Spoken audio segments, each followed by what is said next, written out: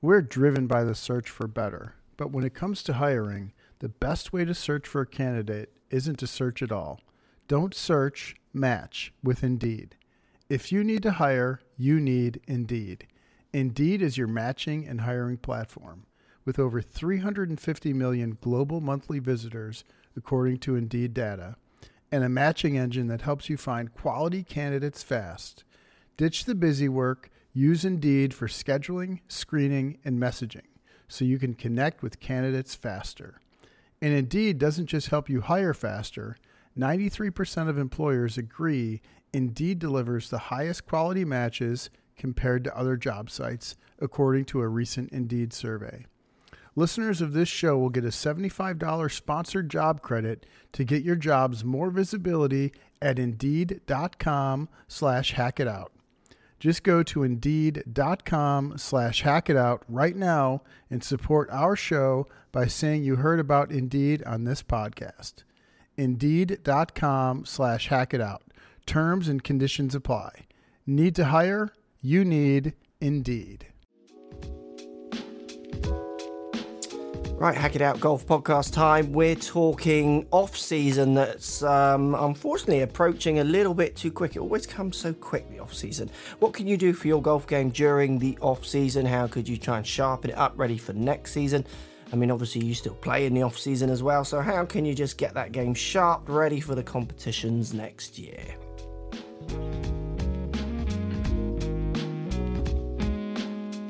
Right, Lou and Greg are with us. Welcome, guys. Greg, let's start with you. Off-season ideas.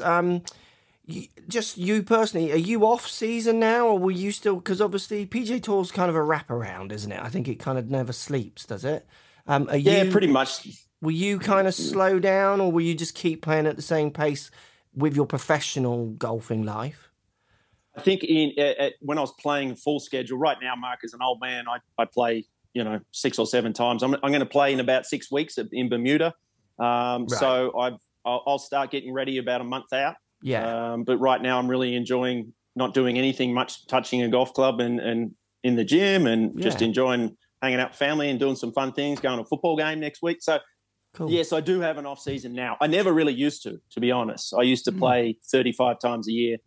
Probably one of my things that I should have done better as a planner. I went for quantity instead of quality. Yeah. So really, really important. You get an opportunity to do it. You look after it and see if you can't tick some boxes and improve. Because obviously the bigger names that we watch on tour, we won't see them as much now moving over into, we'll still see them in certain events, but there will be an element of off-season. Lou, you have an off-season for where you live. I think you literally close a bit, don't you? From what months to what months does golf become on that east side for you a little bit that it doesn't happen? Am I got that right? Yeah, you do have that right. Unfortunately, I currently live up in the Northeast, and we, can play golf through November-ish where I am.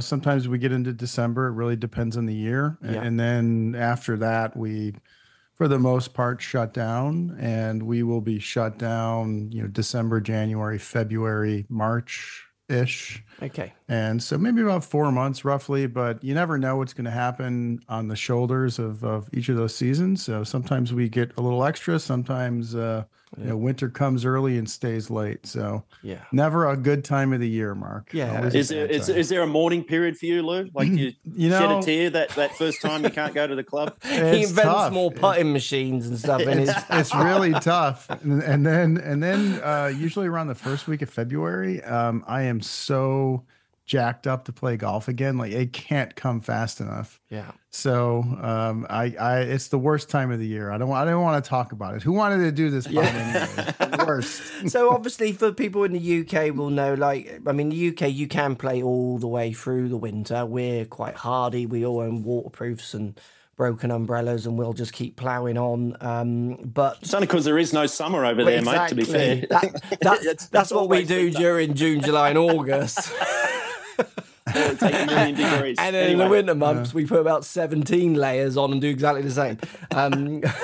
But golf does continue. I mean, you can play all year round. It gets muddy and horrible, and depending on your commitment, people do kind of ease off a bit. And the competitions tend to stop. So you have competitions, but they're more social than they are handicap based.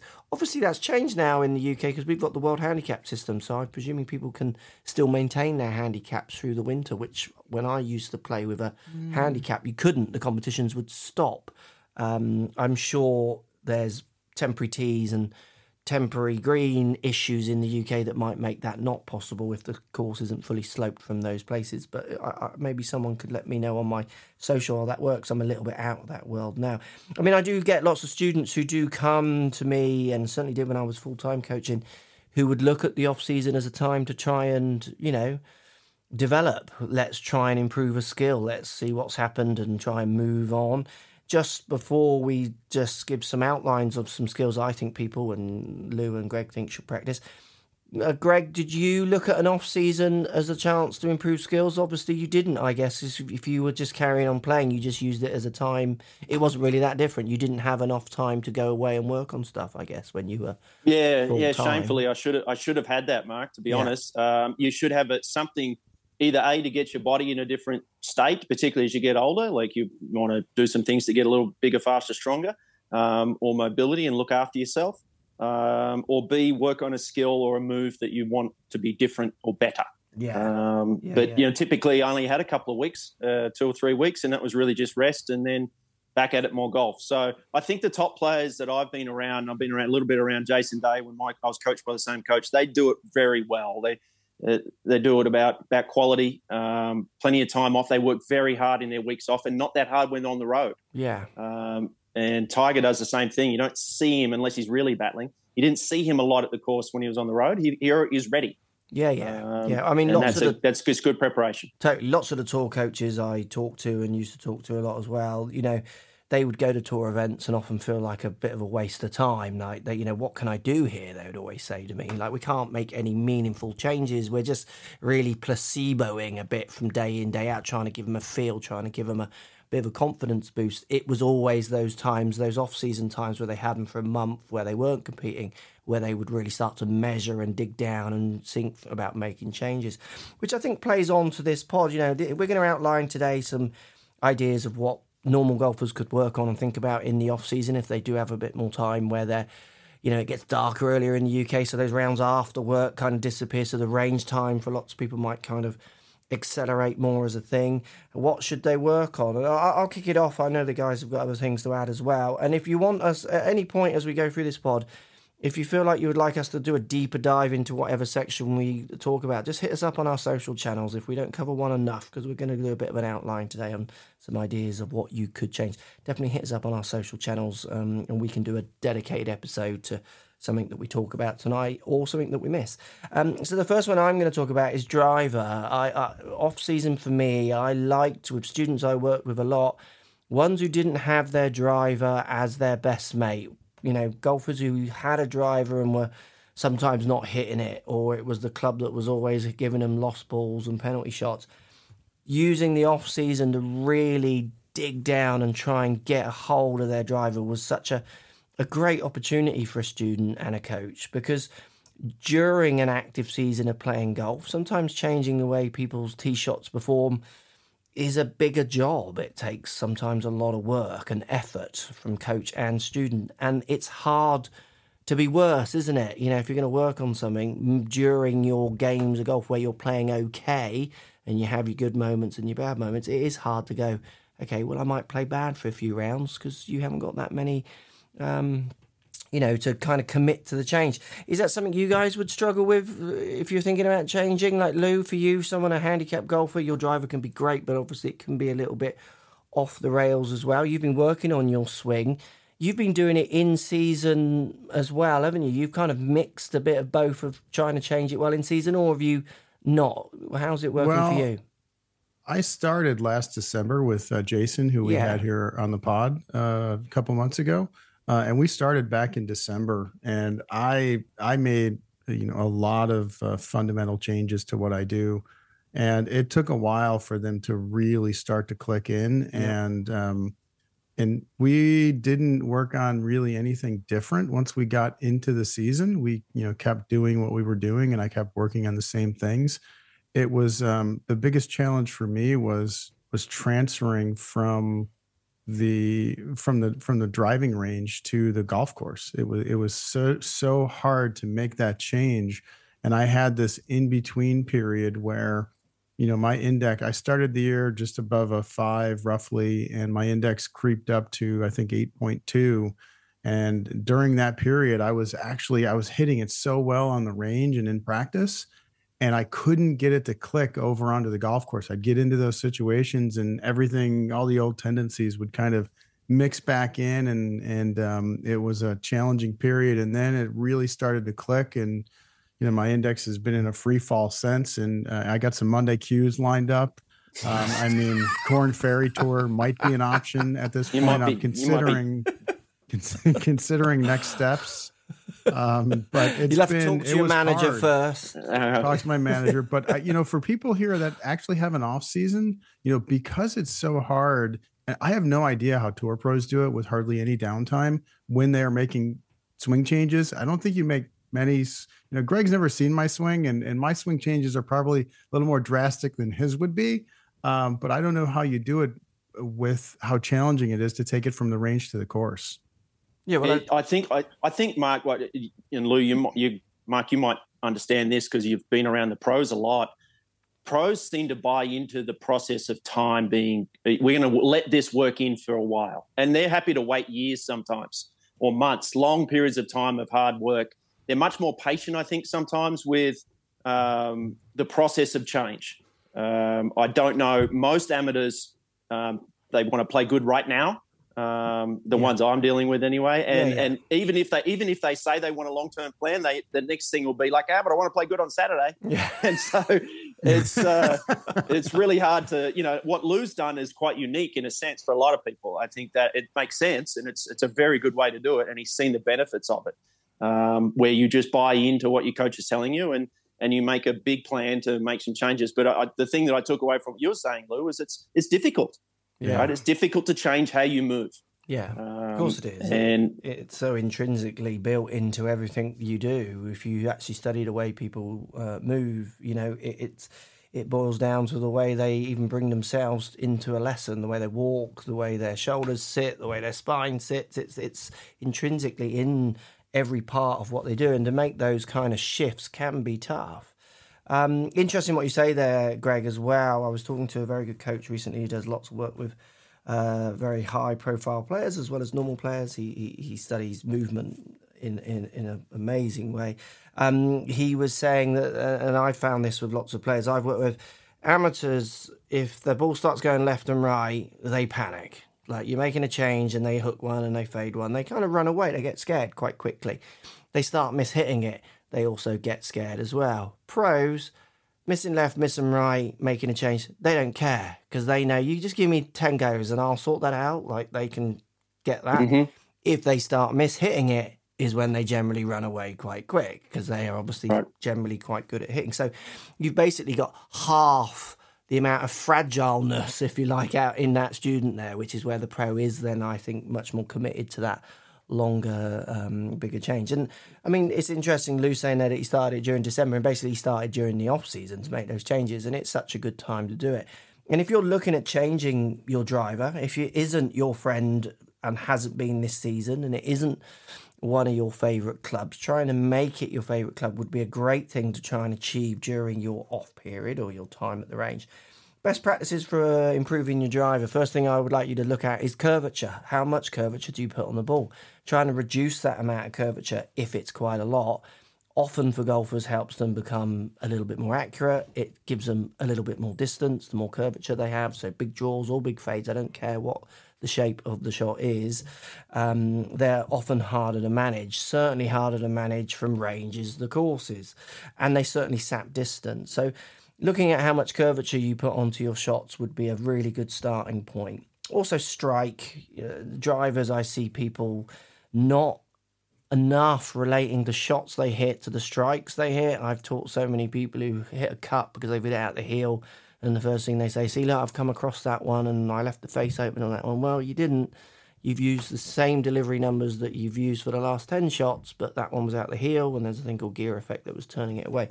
So learning those patterns of why the curvature is coming out is massive. Massive difference between amateurs, general day-to-day golfers, and tour pros. Tour pros very much know where they've struck the ball on the face and will often relate the outcome straight away to that strike. Amateurs mix swing ideas, their path delivery, if the face is open or closed, and strike into one pot, mix it around and literally just pull one out. And I just think, wow, like, golf's random enough as it is if you're adding those elements of random in there as well. And the other biggest thing is, for me, if you want to get better with driver, you're going to focus on drivers. That's the club you're going to fix over the off-season. Just get a series of lessons. Just don't go to the range trying to find your little secret kind of placebo for that night. Go to a golf pro who can measure you, hopefully with a launch monitor, and there's other devices like swing catalyst force plates that I use that I just literally wouldn't teach without the more I use it. The same as I wouldn't teach without a launch monitor nowadays, to full body measurements, whatever. There are coaches near your area. You might need to travel 40 minutes rather than 10 who will measure you. They'll give you definite answers of why the shots you hit are created, and then together you can work on fixing them. There's not many lessons nowadays with good coaches where there's any guessing. They can so just measure and tell you why X, Y, Z is happening. There doesn't need to be wasted time trying to guess why something happened anymore. Which isn't the technology so good, Mark, too, for matching the feel of what you're doing? Like, I did a lesson today where a client he thought he was swinging way out to the right because he's a perennial 6 degrees left when he swings. Yeah. And he was neutral. Yeah. But it felt like he was swinging, miles off to the right. And I'm like, and once you understand that, you can match the feel you want when that machine isn't there to what you need to do to get performance out when you're on the range. Trying to persuade your lesson that when they feel they're swinging to the right, they're actually a zero, so straight path. Without that machine, there's an element of doubt in that. Yeah, you need so much trust with that student, and they still won't really believe you because they'll think, really, I am definitely. So 100%. Not only is it quicker to diagnose, and I always think when I'm measuring students, I used to say this to my students all the time, I can take this diagnosis. We could go to Wembley Stadium in front of hundreds of thousands of people, and I'll get up there and show my diagnosis. I've got measured data. I'm not guessing. There's no predictions here. I'm saying this player does X, Y, or Z. When he or she thinks these things, that produces zero path more than 8 out to in. So that's why we went down that road. Like, there was no coming out of lessons thinking, cool, did I give a good lesson then? Was that right? Will that work? Like, I come out of lessons just thinking, that's what we've got to fix. How are we going to do it? So definitely looking at strike, looking at curvature with your driver, and getting some good measured lessons is a great way of moving that club from a club that you might be running away from, or a club that's costing you lots of shots, into turning it into one that is your favourite. Because most of the decent amateurs that I play with, when they pull a driver and it's one of their favourite clubs, they're generally good off their handicap. So if it's a 20 handicapper who likes pulling their driver, they're generally one of the better 20 handicappers. If they're a 10 handicapper who likes pulling their driver, they're generally a decent 10 handicapper. So getting good with that club just sets up days of a lot of fun. Lou, we'll finish on Greg's one. We'll come to you last, Greg. I do like your one. Lou, what have you got for us? Well, I'm going to tell you what I'm going to do this offseason. Yeah, okay. So last offseason, this pod is about you. I keep forgetting. It is about last offseason was big swing changes, and I just want to emphasize something that Greg said. I think it's so important to listen to world-class players and what they do and how they do it. And Greg said tour pros are, they're content to realize it's going to take months and months and months for a change to take effect after a lot of hard work. And Greg is absolutely correct in that us amateurs, we tend to not do that. And I know a lot of amateurs, and I was guilty of this in the past, where, I'd go for one lesson, maybe 2 lessons, and then that's it. I'm done. Never going to see that teacher again. Yeah. And I made a decision to not do that. And I found a really good teacher in Jason, and I stuck with him and still with him 10 months later. And it was a lot of work, but it was 100% worth it. It took time, but it's worth it. And that's something that us amateurs need to do more of. So anyone looking to make some changes, the off season's a good time to start, but don't think you're going to solve that problem in 3 weeks. It's going to take some time, and make sure you put some effort into it. So the other thing I'm going to be working hard at this off season is fitness and speed. I lost speed. You're disappointingly slow now, aren't you? You are disappointingly slow. 106. Yeah, I might even be lower than that. I was hitting some little pea shooters out there the other day, and I'm like, oh, this is not good. So it is slipping, and fitness is also something that I've let slip a little bit. I dealt with a hip issue this year, seemed to be back and mostly pain free and no problems.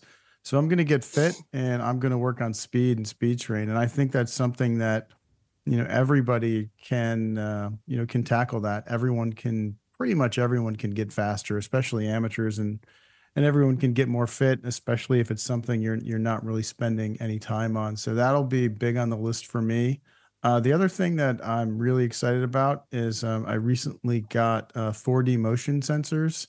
So they allow you to look at everything in 3D, and I'll be, continuing to refine the swing. And I've gotten to a point where I think the bigger changes I was trying to get through, I think are in a decent spot. And now I want to refine and really use it like a data capture tool. It's no different than force plates. It's no different than your launch monitor. I just want to start getting data on how my body is moving in certain positions, so that I can start to associate, feel with real with some of the other things I'm trying to do and change. And I think the launch monitor was incredibly helpful for that. Greg brought up swing path, and I worked hard to change swing path, and I don't know how I would have been able to do it without, that feedback device. And so I'm going to use 4D motion as a feedback device for some of the things I'm trying to work through. Did you build that yourself, Lou? No. 4D's a good he got some aluminum foil out. Yeah, I got some aluminum foil, lasers, doors, couple of batteries, ringing bells, fire trucks, laser beams, you name it. Yeah, sirens. What are you doing, honey? I'm building a 4D motion. Leave me alone. When I finally turn up to meet Lou at some point when I get over there, if he hasn't got a DeLorean in the garage or something, I'm going to be disappointed. Yeah, the old stocking up his nuclear reactor. The flux capacitor. I did not build this. I have it from a company called 4D Motion. Yeah, got it from them, and they make stuff to help you measure in 3D, which it's really cool. You've got sensors. You're putting sensors, strapping sensors on your body, Correct. And they'll move then in 3D motion. Correct. It'll have tolerances of movement. So I think you've probably got the. Like it'll buzz if you move certain segments of your body through tolerances. I don't know if it does that. Yeah, you can set it up. Yeah, you can set it up to do that way and get that biofeedback, which is really cool. But I love for me, the way I use it is the way that I will use it is just it's a feedback device, right? So if I'm trying to, change maybe shoulder plane on the way back. Are you actually doing it? I mean, that's what it'll do. Am I actually doing it, and by how much? Did I go from 36 to 37 degrees or 38 degrees? And then really starting to associate what the number was with what I felt like it was. And that was huge for me when I was changing swing path, angle of attack, and launch. I would hit balls and I'd try to close my eyes immediately and guess what it launched at. Yeah, good. And trying to guess those things, like trying to take a swing, and before I looked at the output from the launch monitor, say, I think that one was 2 degrees left, and then look at it and see how close I was and see how good I could get at that. And that was so helpful to start associating what I felt with what was actually happening. Yeah. Hopefully that makes sense. 100%. It just accelerates that. Yeah. The only thing with that, Lou, is I don't know if you've seen that picture, or I know you've seen that picture because you post it at me constantly of me in my pants swinging with the sensors on me. That when you put those sensors on, try and have as minimal amount of clothes on as possible because it moves. This is a family podcast. It moves. What are you doing here? It moves with the clothes, so the tolerance is. I'm joking aside. Try and have as little amount of clothing on, as close as it can get to your body, the better. If you guys need to get a room, that's perfectly okay. I can leave. What I'm really excited is that Lou, when talking about his swing, is using the word refine. That's really blown me up. That we're not rebuild. I might have to have a new button. I might need a new button on my system because we've got. I like it. He's now refining because it certainly wasn't refining at the start. That's what us tour pros do, Mark. Exactly. I mean, you wouldn't associate with what Greg and I go through. I can't relate. Yeah. Can't relate to that. So, Greg, last one. What would you advise for people who are looking in the off season to try and change their game and improve themselves, ready to come out the blocks next year? I like what you tweeted earlier. I think it was today, Mark, which was just be honest. Yeah. So have an honest assessment of where you're wasting shots and where you're losing shots, and find. Sometimes it can be really simple stuff. What I like to do when I'm playing, even socially, is just sit down. Was that an execution mistake or was that just a bad plan? Yeah. And you can sit down and decide, well, you're going to have execution mistakes. You're going to hit bad shots or average shots, but you can't afford to have bad plans. And some examples would be trying to hit a 3-wood out of 4-inch rough or, trying to go at a pin that's hanging out of water. Look, I get it if you hit it in the water, but if your plan was to hit it straight at the hole, well, that's probably a bad plan. If it's cut near the edge of water. So figure out what's a good decision versus what's a bad decision and a bad plan and a good plan. So that'd be some easy ways to, I think, get some low-hanging fruit and get things sorted out and save some shots. 100%. Outside of that, I'm actually doing the same as Lou. I'm on a bit of a weight loss program, put on a bit of poundage over the last little bit. So I'm actually working on that. And just to give everyone an idea of what I'm thinking November next year. We're nearly November this year. Yeah. I've got a 12-month plan to get ready for trying to qualify for the Champions Tour. That's my journey. Yeah. But I actually enjoy the process. I enjoy trying to do things, and I want to, learn and be different and be better at that point. That's my goal. Yeah, absolutely. And the be honest bit, I think, can work on so many levels there, Greg. I'm sure you've seen it with your students. I've seen it with students who aren't honest. And I don't mean that in a nasty way, like they're being dishonest and nasty, but I'll say some things to students. I'll say, does that make sense? They'll go, yeah, I get that. And then they hit a shot and I think, well, if that did make sense, that was a pretty bad interpretation of what we've just discussed. So I've obviously not made myself clear. I'll try and ask it in a different way. But that's not being honest. They're just saying, yes, they do understand where blatantly they don't. So be honest can be, trying to really look much more internally at you. And if you have understood the information, the best students when it came to these off-season learners and through the season is the ones who wanted real feedback. They would hit a shot and they would say, I felt like I did it. Did I do it?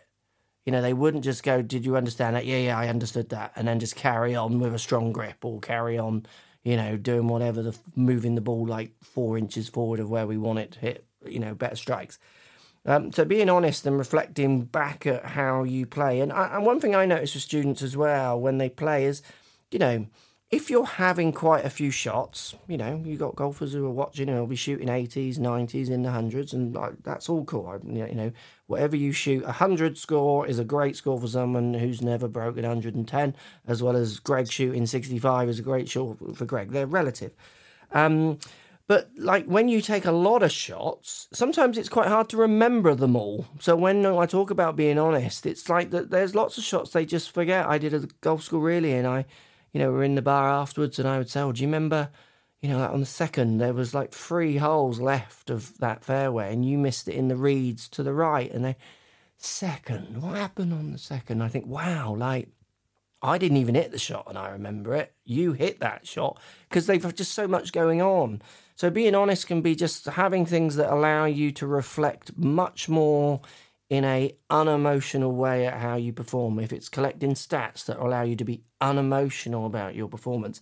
If it's even writing something down when a mistake happens, write it on a card, miss fairway on the right. And then when you finish the round, think, okay, third, miss fairway on the right. Oh, yeah, I remember that now. Why did I do that?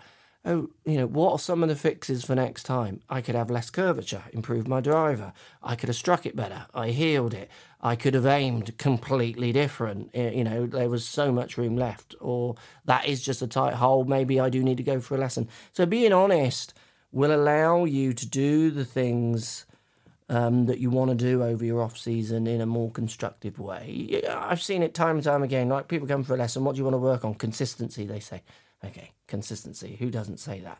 In the golf school I just did with Andrew Rice, he said, we had to go around the group, and he said, it was really good what he said. I like the way he did it. He said, I want you all to say what's one thing you'd like to get from the golf school over these 2 days, but the one thing you're not allowed to say is be more consistent, because that's what everyone says.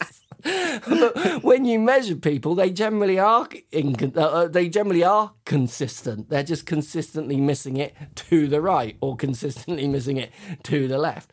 Right. But being more honest and reflecting back on what you're doing in a more honest way, and again, I mean honest as in help yourself be more honest. Make notes. Take notes of when you lost your emotions. Take notes of when you hit a shot that was a mistake, to help you remember and look for any patterns that will help you make the right questions, ask the right questions when you go to your lessons.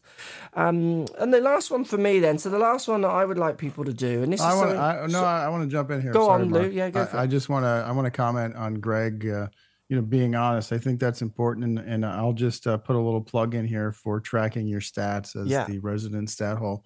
It's so important to understand where you are performing out on the golf course. Stat hole. Boom. There you go. And I was a bit late. I worked with a player, started working with a player about a year and a half ago, and he started collecting stats for me. And I remember having a conversation with him, and him telling me the strength of his game was around the green, and he was losing almost 2 shots per round around the green. But he thought it was the strength of his game, and it was his weakest area of the 4 components of golf. Tough to get better at golf, isn't it? If that's your perception. And so, Greg has such a great point of being honest with yourself, and being honest with yourself when you're tracking your stats. You can take all the bias out of it and just let the numbers dictate what the performance is. Yeah. And so I think that's a really good one that Greg brought up, and that can help guide you in what you're going to do next. Yeah, it is confronting too. Like, I get it. It's not easy. So you might have to swallow your ego. It's a little raw, isn't it? At times? Yeah. It can be tough. Like every time you guys say to me 106, like it cuts deep. Yeah. We're being really generous with that. I thought it was 103. Yeah.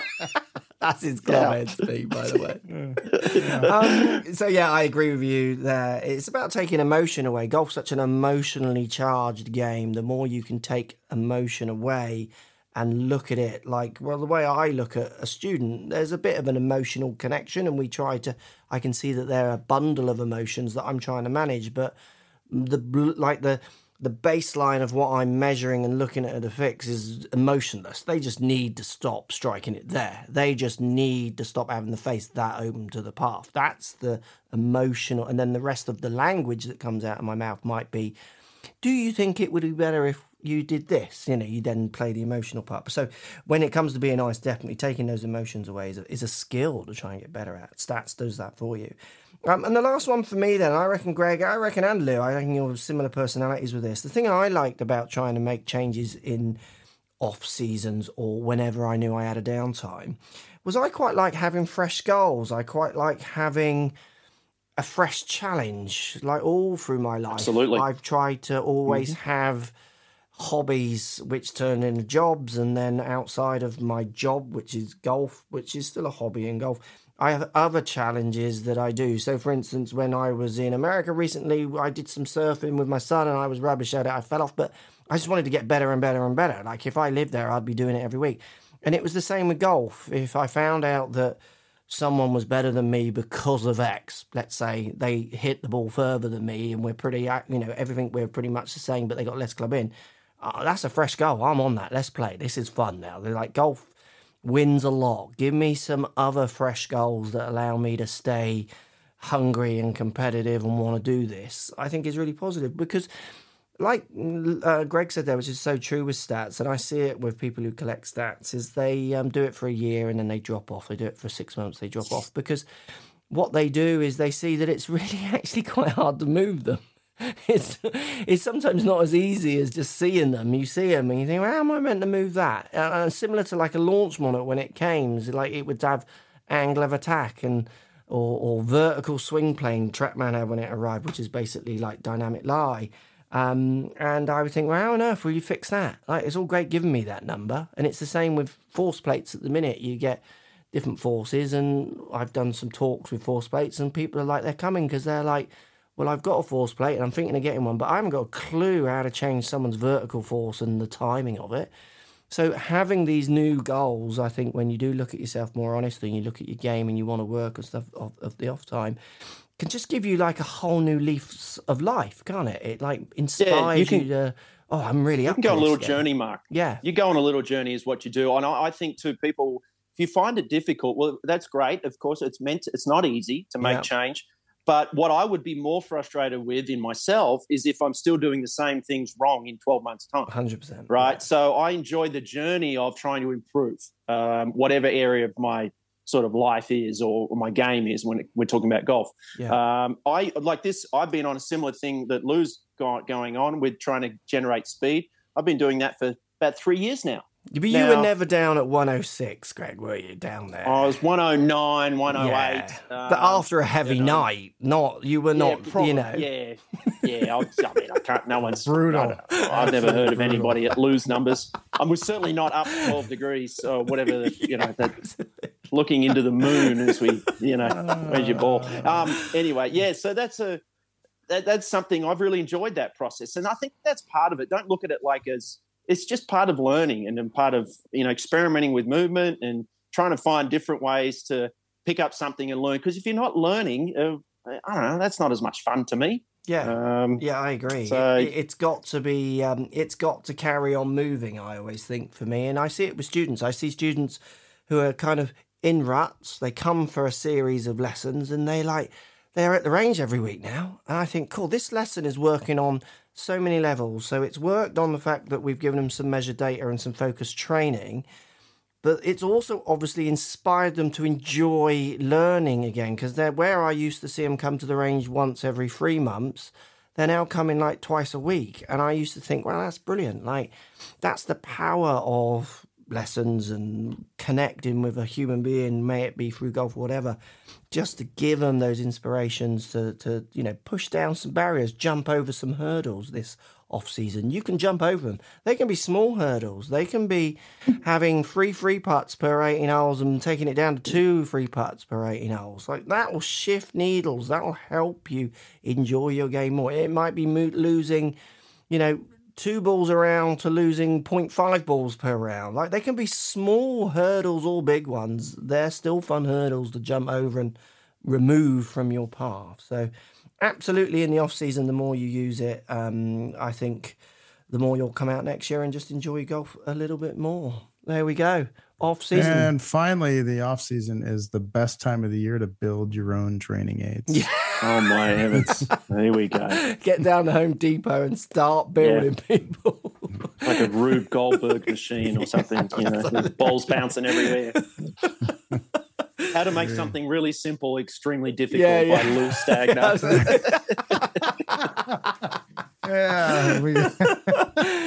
It's almost like he wakes up and knocks a little ball bare and it goes down a track down into the kitchen, turns the kettle on. That's probably how he makes his toast. Yeah, exactly. Yeah. Toast goes in straight out of Back to the Future.